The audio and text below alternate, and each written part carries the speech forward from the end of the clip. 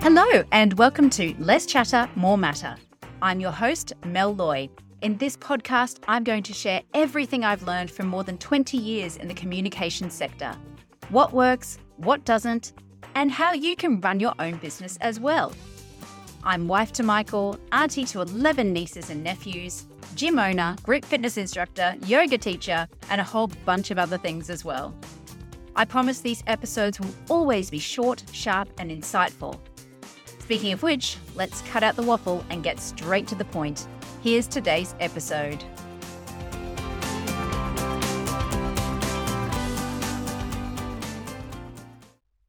Hi everyone, welcome back to another episode of Less Chatter, More Matter, the podcast with practical, actionable tips and tricks for comms pros and those who are interested in being more effective with your communication. If you remember way back in episode 1, I spoke a little about the different types of comms roles in modern corporate affairs teams. It really used to just be a case of external or media relations, maybe some government relations. Now we have people dedicated to not just media and government, but also investor relations, corporate social responsibility, change, internal comms, and public relations. So today I thought we'd niche down a little and give you the 101 on differences between change and internal comms. Why is this topic for a podcast, you may be asking? The simple reason being that many people I've come across assume they are one and the same. That if you're an internal comms expert, you must also be a change comms expert, and vice versa. And while there are some areas of crossover and similarity, the reality is they are actually two distinct specializations, as distinct as external and internal comms in my view. It's important to know this if you're looking to hire someone for particular roles and responsibilities, or if you're starting to think about niching your career. Because you may start working as an internal comms specialist and be expected to know all the ins and outs of change comms and around the other way, right? So before we get stuck into that, could you do me a small favor? Just take 30 seconds today, even while you're listening to this episode, if it's safe, to rate and review the show. Every rating and review makes a big difference in terms of me knowing this is a worthwhile venture, what topics people want to know more about, and it also helps the podcast to be more visible to more people, which means more people become better communicators, hopefully. Thanks a million to those of you who have already done this. You're legends. I love you. So anyway, back to the differences between change comms and internal comms. The first thing you need to know is that communication is only one element of change. It is not the silver bullet that will solve all the problems. There are 4 other elements to change, including leadership, stakeholder engagement, learning and development, and governance. That's things like policies and procedures. Communication does help to support those elements, but it cannot work alone. So if you are a change communicator, you're aware of the other elements of change and how to work with them to get the information you need to develop a great change comms plan. Now, unfortunately, many people, including senior executives and decision makers, assume communication is the only element of change. So that puts a lot of pressure on the communication guys to make the change happen, when in reality, it's only one piece of the puzzle. Also, quick rant, I am sick and tired of seeing people advertise roles for change and communication managers, or change and communication specialists, or change communication managers, just smushing it all together. I'm sick of it because it infers, again, that communication is the most important part of change. And it usually means there is no change manager involved in this project. The comms person will be expected to fill that role as well, whether anybody realizes it or not. The fact is, change management and communication management are 2 very different skill sets and should be treated as such. And I'm certainly not seeing any roles advertised for change and leadership managers, when I would argue that leadership is actually the most critical element of the 5 elements of change.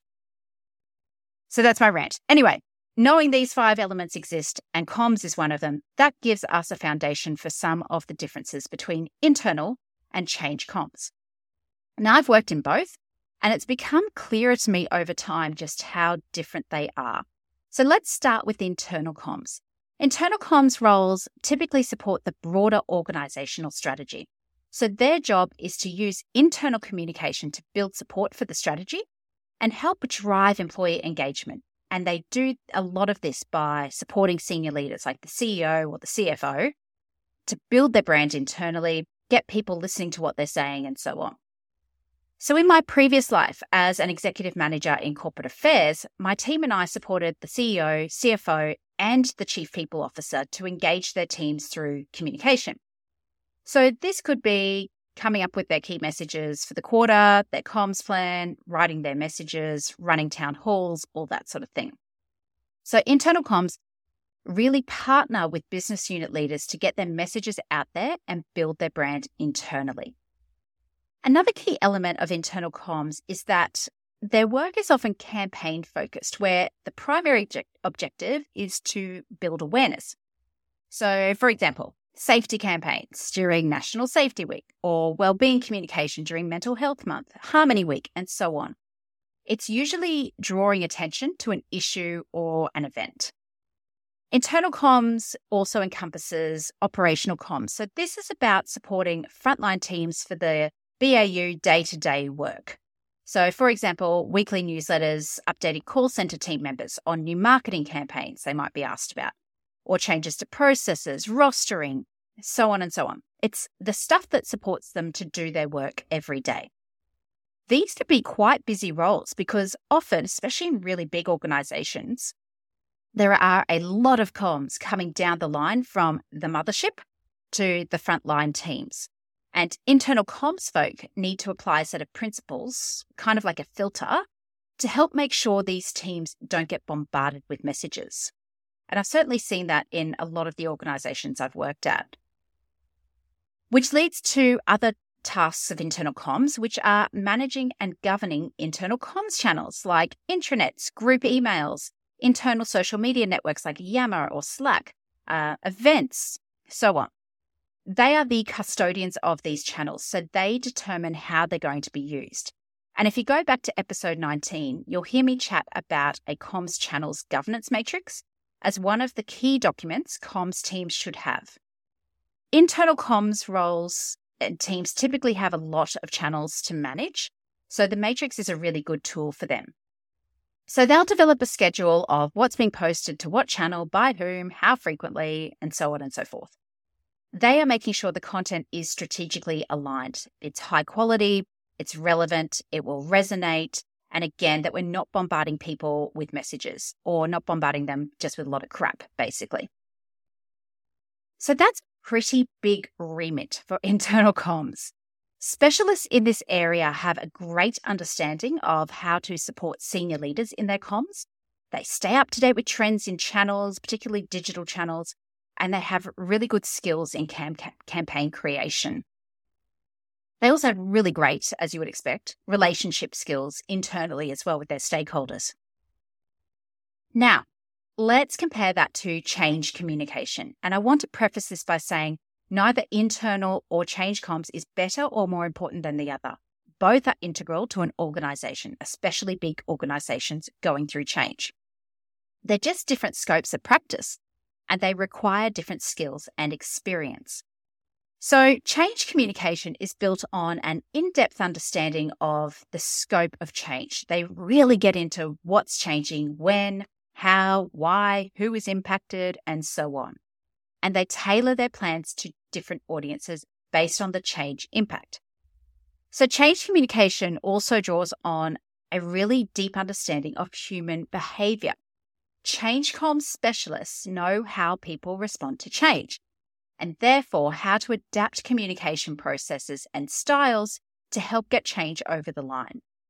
There is no one-size-fits-all approach, which is quite different when you think about the group-wide comms that internal comms is usually responsible for, like intranet news and emails from the CEO. Now, as I mentioned earlier, one of the key elements of change is leadership. So change comms specialists have a big emphasis on leadership communication. They'll not only plan and develop the leadership communication pieces for the change plan, but they'll also coach leaders to help them deliver the comms effectively. Ultimately, their primary goal is to support people through change. There's a very strong emphasis on those know, feel, and do outcomes that I bang on about all the time.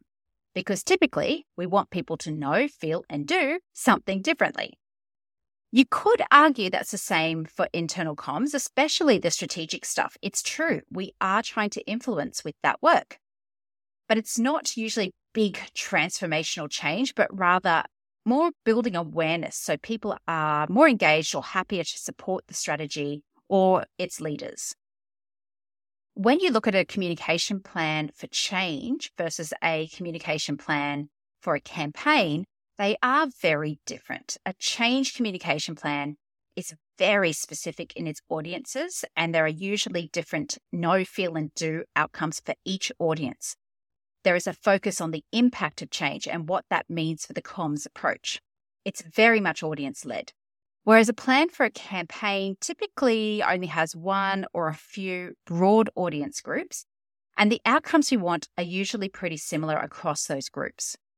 There's often less risk involved in that work as well. So let's recap some of these key differences. Internal comms typically supports the broader organizational strategy rather than a specific change program.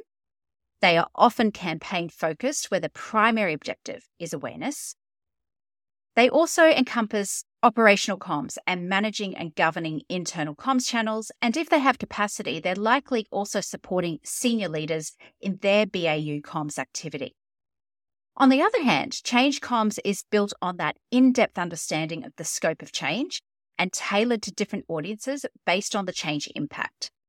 It draws on a really deep understanding of human behaviour and it's very people-focused.